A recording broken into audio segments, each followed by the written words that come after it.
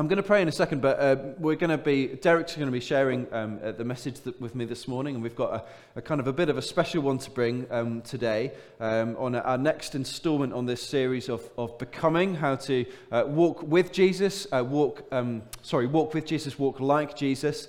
Today we're going to be thinking especially about corporate prayer, but also how that interfaces with mission and evangelism, which is so at the heart of who we are and what we want to do. So why don't I pray? Father, as we come to you this morning, we pray, Lord, we're aware of our own weakness, especially in this area of prayer and mission. And so, Father, we pray, Lord, would you now stir our hearts for you again?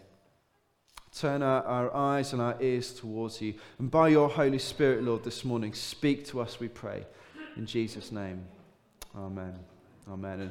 And just to say, even before we begin, I know I've kind of said this before, it's so often whenever I feel like when I bring a message and preach at the front, it's like I'm so talking to myself at the same time as I'm talking to anybody else. And I think especially messages like this, when we get to something like prayer, it can be one of those things that just makes us instantly feel so bad, can't it? We're like, oh, well, I feel awful. And today we're speaking about corporate prayer, and you think the thought of going to a prayer meeting with some other people at church, like, oh, no.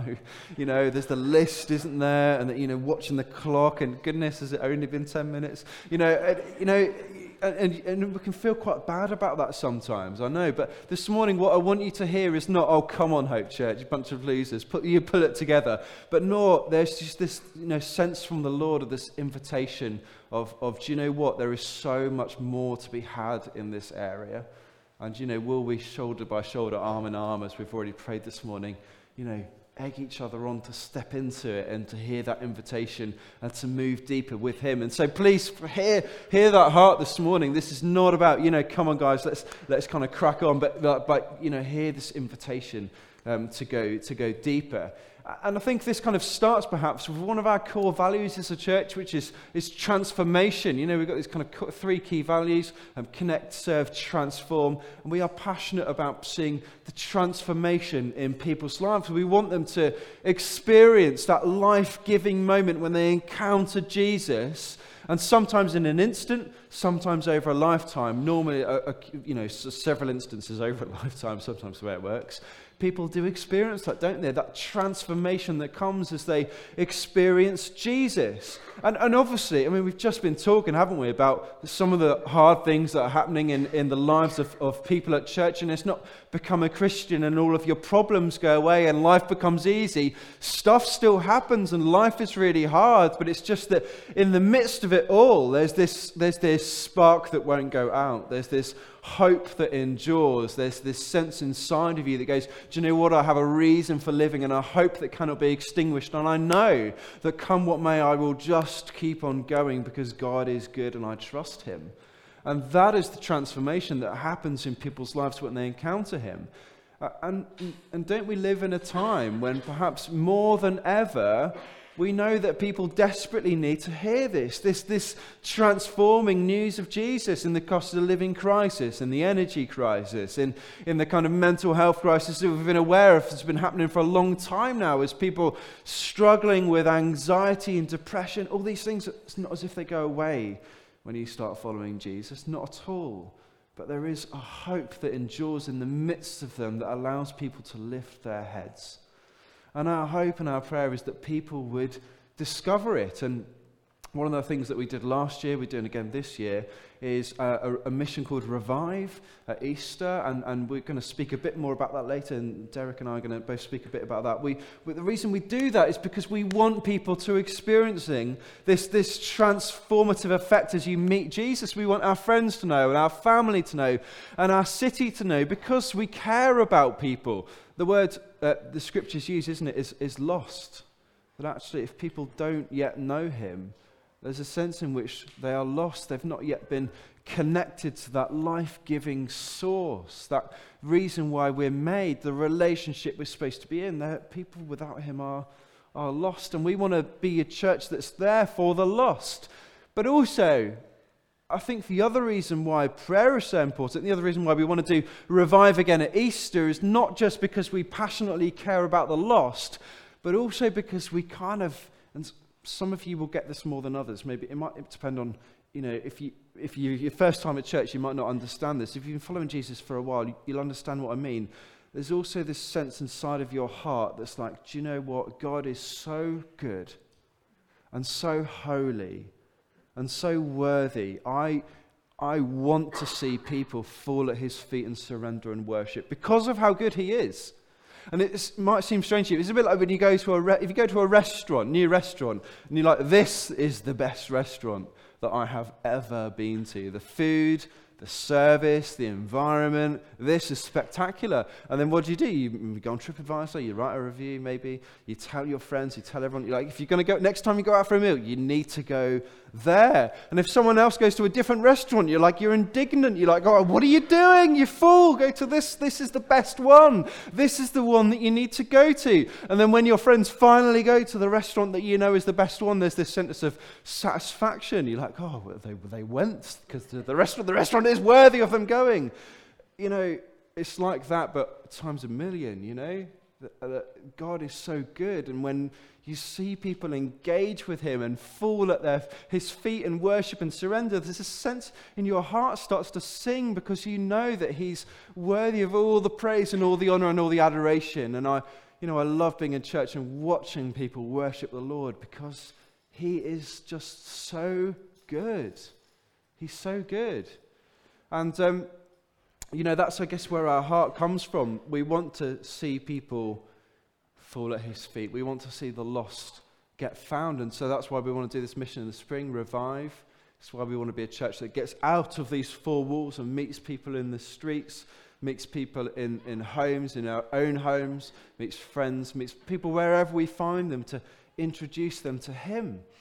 But as we come and think about Revive, and please put the dates in your diary, it's going to be the 3rd to the 9th of April, Easter week. We want that to be a really significant week where, lives have changed, thankfully. Well, that's what we saw happen last time. We saw a few people, naming no names, Adam, just encounter Jesus, for the first time, and it was incredible. And we want to see that again, and we don't yet really know the nuts and the bolts about it, what we're going to do, and et cetera, et cetera. It's all a bit up in the air at the moment.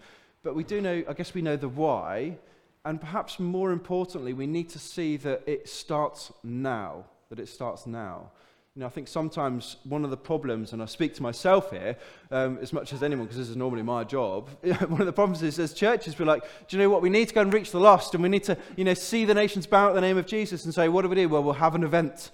We'll have a program, and we'll print off flyers, and we'll invite, and we'll do some marketing, and we'll put it on the website, and then the people will come, and then you think, oh well, what do we need to do to prepare? Well, we better order the flyers, and what else? Oh, and we should probably pray, shouldn't we? We should pray before, because prayer is a great way of preparing before we go and do the stuff. It's a great form of preparation, isn't it? Prayer, and actually, that's totally wrong, isn't it? Prayer is not the preparation.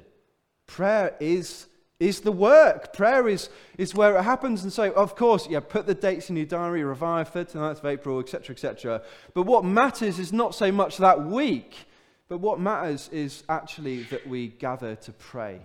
You see, you look at the early church in Acts chapter 2. Here you see a church that is exploding as people are coming to know Jesus for the first time. And you think, well, what was their strategy? What was they doing? Were they running an alpha course or something? Or, what was the program? What were they, putting on lots of events? Well, I think in Acts chapter 2, verse 42, you see this beautiful verse of the kinds of things that they devoted themselves to that brought about explosive growth as the lost found Jesus. And it simply says this: they devoted themselves to the apostles' teaching and to fellowship, to the breaking of bread and to prayer. And then you go on, everyone was filled with awe and wonder at the signs and wonders that were performed. At the end of the verse, at the end of that section, it says, they were praising God and enjoying the favor of all people. And the Lord added to their number daily those that were being saved. And what did they do? Where was the grand program? All they did was they devoted themselves to the apostles' teaching, right? They listened to the apostles. You could almost read, they read the Bible. They had fellowship together, they hung out together, they encouraged each other, They loved each other well. They cooked meals. They had a meal train probably. They had fellowship together. They're breaking of bread. They remembered the cross. They remembered what Jesus had done and ate food together. And then they prayed. And that's it. That's the strategy. That's what they devoted themselves to. And I want to suggest, if we're going to be the church that makes an impact on our city, the thing that we must do is commit to pray together. Commit to pray together. Long and short, that's it. That's how stuff gets done. That's how countries are changed. That's how cities are changed. That's how people are changed. As the church gathers together to pray, the world shakes. A few examples through history, because it's not just that we see this happening in the book of Acts, but I think throughout church history we see the same pattern occurring. So 1904, if you were in Wales in 1904, you would have found a group of 4 18-year-old lads on the side of a mountain praying together. And they were praying because they were praying for God to break in their church. They felt their church was dead and dry. You might feel that about Hope Church. They felt their church was dead and dry, so they committed to pray together. They prayed for God to break in, and they up on the side of this mountain praying every single night, and people were laughing at them, mocking them. It's going to come to nothing. Stupid. Just 18-year-olds, what they're doing. But they committed to it. A month later, 2 or 3 others started to join them, and it grew to 12 or 14 people. And they pray and they pray and they pray until revival broke out in Wales. And that was in 1903. I think it was 1905 to 1906, or it might have been the year before that. 87,000 people gave their lives to Jesus. Isn't that incredible? I mean, we kind of. You treat those numbers as, some of them didn't stay in church for the long haul, okay, but it's encouraging though, isn't it? Isn't that amazing? When you pray and God moves. And John Wesley, who in many ways was the father of what was the greatest revival this country has ever seen, the Great Awakening, which not just changed and transformed the church, but also society. You look at many things, hospitals and education, even the RSPCA, the movement to emancipate slaves in this country. All of it kind of has its roots in the Great Awakening. And this happened in the 1700s or 1738. Wesley returned from being in the States, and his mood at that time was he felt dejected. He felt God wasn't going to do anything. He felt lost in his own soul. He then went to go and spend a bit of time in Germany with a group called the Moravians, who were a group who prayed together. They're sort of an early example of 24/7 prayer. And they sent missionaries out all over the world. And Wesley spent a bit of time with them. And then he came back to England in I think it was around the turn of the new year. And there's this quote that he has. I meant to pull it out and I've not got it. But he says in this prayer meeting that they had, as they were praying together, the Spirit fell in a miraculous way. And they were stood in awe. They couldn't move till 3 or 4 o'clock in the morning as they were just there, praising him in an honor. And many people say that was the transformational moment at which the Great Awakening started to happen, in that prayer meeting. But it's not just about the one prayer meeting. It really is about the consistency and about just turning up, showing up again and again and again. One of the phrases I love to repeat in my own head to remind me is the kingdom of God belongs to those that show up. It's about just turning up consistently. You might not have heard of Peggy and Christine Smith. They were 84 and 82 years old. One of them was blind, the other one was crippled with arthritis. And every single night at 10 o'clock, they would gather together, the two of them, and pray. And they prayed and prayed and prayed till sometimes 3 or 4 o'clock in the morning. These two old ladies, 84 and 82, on the Isle of Lewis. And some of you will know the revival that broke out afterwards, the Hebridean revival, the last great revival that we saw in the UK, where so many people came to know the Lord. And there's accounts of people coming to church meetings to hear about Jesus. And before they even got to the meetings, they were struck down by the power of the Holy Spirit as they encountered him. And where does it begin? Was it begin with a great advertising campaign? Does it begin with a great program, a great event? No, it begins with 2 old ladies committed to praying faithfully, to seeing God move in their midst. Now, I say this, and obviously the danger is you think that, this is some kind of magic formula, and as long as you do this, find a mountain, we'll go up and pray, and then inevitably 2 months later, God will break out in revival. It doesn't always work like that, Sometimes you might pray consistently for God to break out. You might not even see that happen within your own lifetime. But yet the call is still the same. For us to consistently and faithfully pray and pray and pray and pray. And that's our main strategy.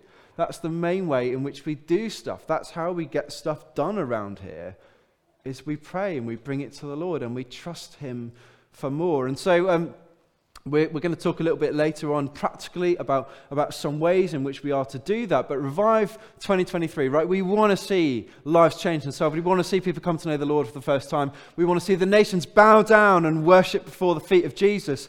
But what counts and what's important is not so much what we do on that week, although that is important. Please put it in your diary. But what counts and what's important is that we hear this call that as the church gathers to pray, the world shakes. The world shakes. Don't hear that as a rebuke this morning, as a slap on the wrist for not doing that. I find this hard as well. But an invitation to return to that again and to go deeper in it. Derek, I'd love to invite you up now to share a bit more. Derek, I guess, is someone who has seen and experienced some of this stuff, and we had a great conversation a few weeks ago, and I thought it would be great for Derek to chip in at this point and bring us some more. So I'll hand over to you. A few years ago, I was sent to Coventry. I don't mean nobody was talking to me. I actually went to Coventry. And we had a huge tent on the Memorial Park in Coventry. Every night, another evangelist called Mike and we were preaching there. But during the daytime, we went out to do other things. And one of the things we did was door-to-door work. Now, before you switch off totally, I'm not going to ask you to do door-to-door work, right? What a sorry. Mind you, if you want to, come and talk to me. But in the afternoon, I'd got this group of young people from Youth for Christ Coventry, and they'd never actually done door-to-door work before. And I said to them, look, it's difficult. It's really hard. You're not going to knock on the first door, find someone who invites you in, and half an hour later he's kneeling down and giving their life to Christ. It doesn't work like that. Often you have to knock on dozens of doors. Sometimes you'll go all afternoon before you'll find anyone that will even give you the time of day. So one young woman and I from the team, we went out, we knocked on the first door, the lady invited us in, and half an hour later she was kneeling down and giving her life to Christ. So now there are two things you can take from that. Either I'm such an amazing evangelist that all I have to do is knock on a door and people get saved. And that's the only time I remember it happening like that in 50 years of knocking on doors. But if you actually drill down into that a bit, what was really going on? Well, I know because after this we'd been there probably a couple of hours by then, and we were drinking tea, the phone rang. And the lady was speaking to someone, and the first thing she said to her was, I've just accepted Jesus, I've just become a Christian. And then she was crying, and I suspected the person on the other end of the phone was crying. And then she said, she wants to talk to you. And I said hello to whoever this person was on the phone, and she said, I have been praying every day for 15 years for my sister to come to Christ. And if you want to know why and how, what was the means that God was using to bring that woman to Christ at that time, it was somebody who knew her, loved her, cared enough about her, loved her enough and loved Jesus enough to talk to one about the other and pray until she came to Christ. If you I think we're going to have the verses from Romans up on the screen, Romans chapter 10, verse 13. This wonderful phrase, every evangelist loves this. Everyone who calls on the name of the Lord shall be saved. Wow. Now that doesn't just mean anyone that we can get to shout, Jesus! No, it doesn't mean that. It means that any person who comes to a place where truly, honestly, and humbly they repent of all the rotten stuff in their life and put all their trust and faith and hope in Jesus, in that moment, they will be born again by the Spirit of God, changed for time and eternity. They will be saved. Wonderful.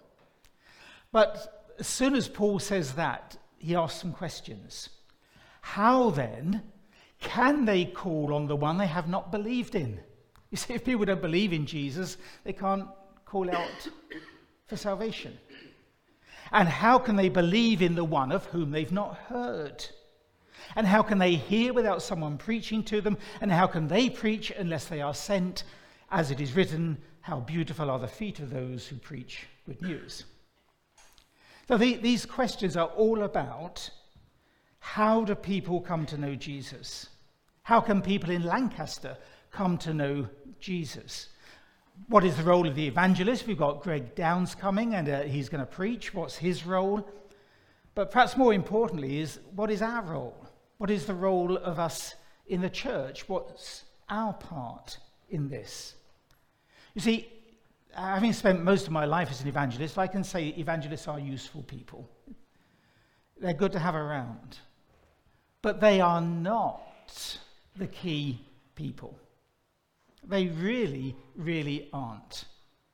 Because you see, Greg standing here for several nights in Easter week by itself will not have the slightest impact on the vast majority of people around Lancaster, or to narrow it down a bit, on your family, your neighbours, the person in the next room in the Hall of Residence. No effect whatsoever, just having Greg standing here. There has to be some link between that person and him, and the only person that can possibly be is you, isn't it? You see, all of us will have a circle of people around us. Some of them will be the only people in this church who even know them. There has to be the link. And the link begins with prayer. Now, have we got any Liverpool supporters here? Just gather round and pray for... Oh, no, don't do that. I'm going to make you really jealous now. For 1 week in 1984... You remember 1984? For 1 week in 1984, my office was the Anfield Trophy Room. How about that? And I was there because it was my office because in 1984, for a week, the churches of the Northwest took over Anfield. Some of you will have heard of the evangelist Billy Graham. He's the man who has preached face-to-face to more people than any other in history. And we had him preaching in Anfield Football Stadium for 5 nights, I think it was, in 1984. And every night in the Anfield Trophy Room, we had hundreds of volunteers who were going through the responses. On the first night, 3,500 people walked forward to declare that they were responding to the invitation to trust Jesus. And our job was to make sure that every single one of those got visited by a local church. Now, but the question again is, how did those people get there? I lived in a place between sort of Leyland and Preston. That's about 30 miles from Liverpool. And I was the chairman of a group of people who were organising the churches in Preston to link up with what was going on in Anfield. And so, of course, we ran fleets of buses every night from Leyland, Chorley and Preston to take people. But having Billy Graham in Liverpool and having buses running, it does not get people there to hear the gospel. So for 2 years before those meetings were going to take place, I had a team of people that visited every single church that would let us come in that area. And we asked the churches to do one thing. We asked every Christian to do one thing. And that one thing was pray. We asked each person to prayerfully select the names of 3 people close to them that they saw on a regular basis, on more than speaking terms with, and to undertake to pray for them every day for 2 years prior to this coming up. Or, of course, some came in and started later. There's no magic about the number. It's just about praying. And to encourage them to do it, we use something we call prayer triplets. We ask them to find 2 other Christian friends and the 3 of them to meet once a week, wherever they wanted. Morning, coffee, evening over pizza. No, just once a week, meet, and the 3 together pray for 9 people. You see, when we pray together, we do it. You know, we've all had prayer bookmarks given to us that we've put into the back of our Bible, and 6 months later it falls out, and we think, oh yeah, what was I meant to pray for? Oh, it's happened now, it's too late. You see, if you make a date and meet up with people, you actually will pray for them. And I promise you, you will actually enjoy praying for them. You know, the people had a wonderful time. There was probably a lot of coffee and cake went on, but what's an extra inch around the waist anyway? But they prayed, and they prayed. After this was all over, I did a bit of a survey. First of all, I looked in our church. St. John's Church, Leyland, is where Chris and I were at the time. We had a lot of new Christians in our church who were real followers of Jesus as a result of that mission. And when I drilled down into it a bit more carefully, I discovered that, listen, every single one of them was being prayed for in one of those groups. Every single one of them had a name on a prayer triplet card. I found the person who had first written down their name and started praying for them. And of course, they were the people who had got them on the bus and had taken them there. You see, there's a danger that we think that if you simply bring in an evangelist and wind him up and put him on the platform and let him tick away doing his stuff, that somehow we'll get new Christians. But it doesn't work like that. See, to be honest, if Greg suddenly wasn't able to come and somebody else came and preached that night instead, God would probably do a very similar thing. You see, it's not the individual evangelist that it's all in. But if we don't do our bit with our friends, there's nobody that can replace that. You see, praying for people and then following up the prayer really is the key bit. When we visited all those churches to set up these prayer triplets, we told them a piece of research that the Billy Graham Evangelistic Association had done themselves.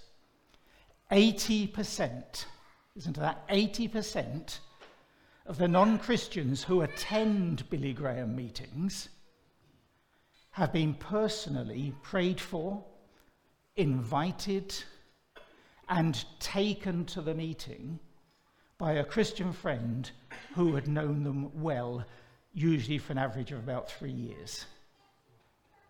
That's the reality. You know, I don't know if you've ever heard the phrase mass evangelism. There is no such thing as mass evangelism. Just as there's no such thing as mass birth. Now, I don't know how many babies were born in the UK last night. It'll be many. But there's no such thing as mass giving birth, is there? You know, everyone is individual. And all evangelism actually is individual. Whether it's one person talking to one person, well, 2 of us, like in that house in Coventry, or whether it's Billy Graham preaching to a packed Anfield Stadium. Evangelism is personal, it's individual, and it all starts with a believer praying for someone. So you see, when Greg Downs comes here in April, what happens is, in many, many ways, much more down to us than it's down to him. What we do over the next few months will actually make the difference whether he simply preaches his heart out, calling a group of Christians to become Christians, which is a bit pointless when you think about it. And let me tell you this, one of the most frustrating things for an evangelist is to be asked to preach the gospel and realize there's nobody there who isn't already saved. You know, that could easily happen. It could, or we might say, well, let's send him out onto the streets of Lancaster and preach there so at least some people hear something. But Why do we want to send Greg out to people that we've got no interest in going to ourselves? And why would we want to walk past all the people we know by name to talk for a few minutes to people we don't know? Now, I'm not saying we shouldn't do it. I joined in the door-to-door, the outdoor preaching last time, and it was great, and there's some fruit from it. But it shouldn't be the main point of the mission. The main point of the mission should be a church of people who are praying for and witnessing to our friends. You see, what will make the real difference is who we bring with us when it takes place. And what will make the difference to that is the prayer that we start today. And what will keep us going in that is if we get together with 2 or 3 other people to make sure that we do that. You see, the prayer is one of the great mysteries of the Christian faith. I was converted 58 years ago.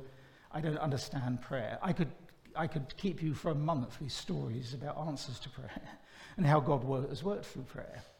But I can't tell you how or why prayer works. It just does.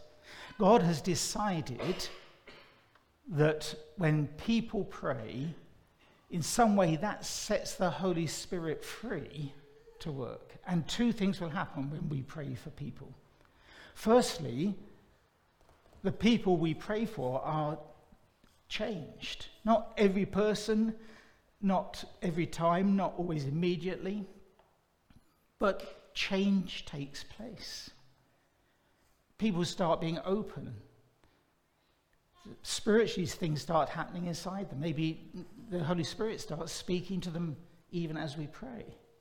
And they're brought to a place where they're actually open and ready to know, to hear the gospel. But also, when we pray, the people who are praying are changed. And we find we really begin to care about these people. We begin to care about whether they're saved or not. And we start spending more time with them, not to preach to them. I'm not saying, pray for them one day and start preaching the next. No, just spend time with them. Take every opportunity to be with them, spend time with them, to do them a good turn if you can. Just anything that builds up your relationship. And with these 2 things, prayer and the building up of the relationship, that's where the context for personal witness comes in. Peter said, in your hearts, separate apart Christ as Lord, and always be prepared to answer the questions when people ask you the reason for the hope you have. I've found that if you pray for people and spend time with them, you can wait for the questions. And then that's when you talk about Jesus. So that's what we really want to do, and Jamie's going to come back and tell you exactly how we're going to do it. Cool. Fantastic. Thanks, Derek. So as we kind of finish this morning, we are going to give out some prayer bookmarks, not for you to put in the back of your Bible and to forget about forever, but to write 3 names down on. So the steward's going to bring these around as we worship it. Even now they can start bringing them around and dish these out. And on the back you can write down there 3 names of people that you would like to commit to pray with. And then we'd really love to encourage you to go and do that. Find 2 other people to form a prayer triplet, get together every week if you can, and to begin to pray for them together. And now you might want to think about working this into your kind of, routine as it is, things you're doing in church. If you're part of a life group, you might want to find 3 people in your life group, and then whilst you're at life group, there might be a chance before at the end to pray together. There might be people in a ministry team that you're working alongside, and again, you can partner with two of those, and again, form a little group together to pray, and you can do that before or after you meet, or if you go to CR, you could find people at CR, and again, before or after. Take some time to pray for these people. And do you know what? A little secret, the longer you pray doesn't make it more effective. It's more about, I think, the consistency to come before the Lord and ask, rather than, you're spending an hour praying over every single one. You make for 9 hours every time you meet to pray, and you pray for an hour for each person. That doesn't make it more effective. It's about standing on that sense of, spiritual authority. I'm here, and in the name of Jesus, not in my own power, in my own strength, but in His power and in His strength, I'm going to pray for these 3 people to come to know Him for themselves. Just remind us, Derek was speaking, I think, as Jesus says, doesn't he? The kingdom of heaven is at hand, which is almost this idea that underneath every single atom and every single molecule and every single particle of the universe, the sense of the presence of God, his love and his spirit and his grace and his generosity is emanating out from every single part of the cosmos. And the world is far more spiritual than we think it is. We think it's mainly physical. I think actually it's probably mainly spiritual. And as we pray, we start to shift something in the heavens that we can never shift in the present and in the physical. Like there's an amazing power that comes. As the church prays, the world shakes. I'd like to invite the band up. We're going to stand and pray and worship together. And as we're worshipping and together, you might want to just start to ask the Lord, who are the 3 people that I need to pray for? Lord, would you show them to me? Would I be able to just hear your voice and your prompting? You might even today want to just write those names down. You might want to go away and do that and write those names down and start to believe with faith that God can use you through prayer to move. Remember what I was saying about the restaurant? How much would you love to see God exalted high above all? How much would you love to see the lost come to know him? And we don't know whether a revival will break out or not. All we know is that we should pray for it, we should seek it, we should ask the Lord for it, and the rest is up to him, isn't it? It's up to him. Should we stand? Yeah, Father, we do ask you this morning, we pray now that, Lord, you would even, by your Spirit, start to reveal to us those names for which you want to call, Lord, those that you want us to go to, those that you want to see saved, Father. Would you just instill in our minds, even now, who they are? And we pray, Lord, that as we pray for them, that we would see them changed, we'd see them transformed. We pray for us for wisdom as we think about 2 other people to join with to form a little prayer triplet, to pray for them, that, Lord, we'd be able to do that with consistency and diligence, and we'd commit to it. And we pray, Father, that within that group, Lord, we'd start to see answers to prayer. We do pray for this mission. We pray for Greg Downs who's speaking. We pray for that week in April, that, Lord, these prayers that we pray, we would see answered. That, Father, for your sake, for your glory, we would see people encounter you. We pray, Father, that for the sake of the lost, those that are hurting and broken in life, that they would see and encounter you for the first time. They'd be changed, they'd be transformed. And Father, we pray more broadly for our church and for our city and indeed for our nation, that, Lord, we would see revival break out in a time such as this. Lord, we don't know when it will happen. We know that's in your hands. But Lord, here we are. We want to pray for it and seek it and see you do a great work, Lord. So move by your Holy Spirit, we pray. In Jesus' name.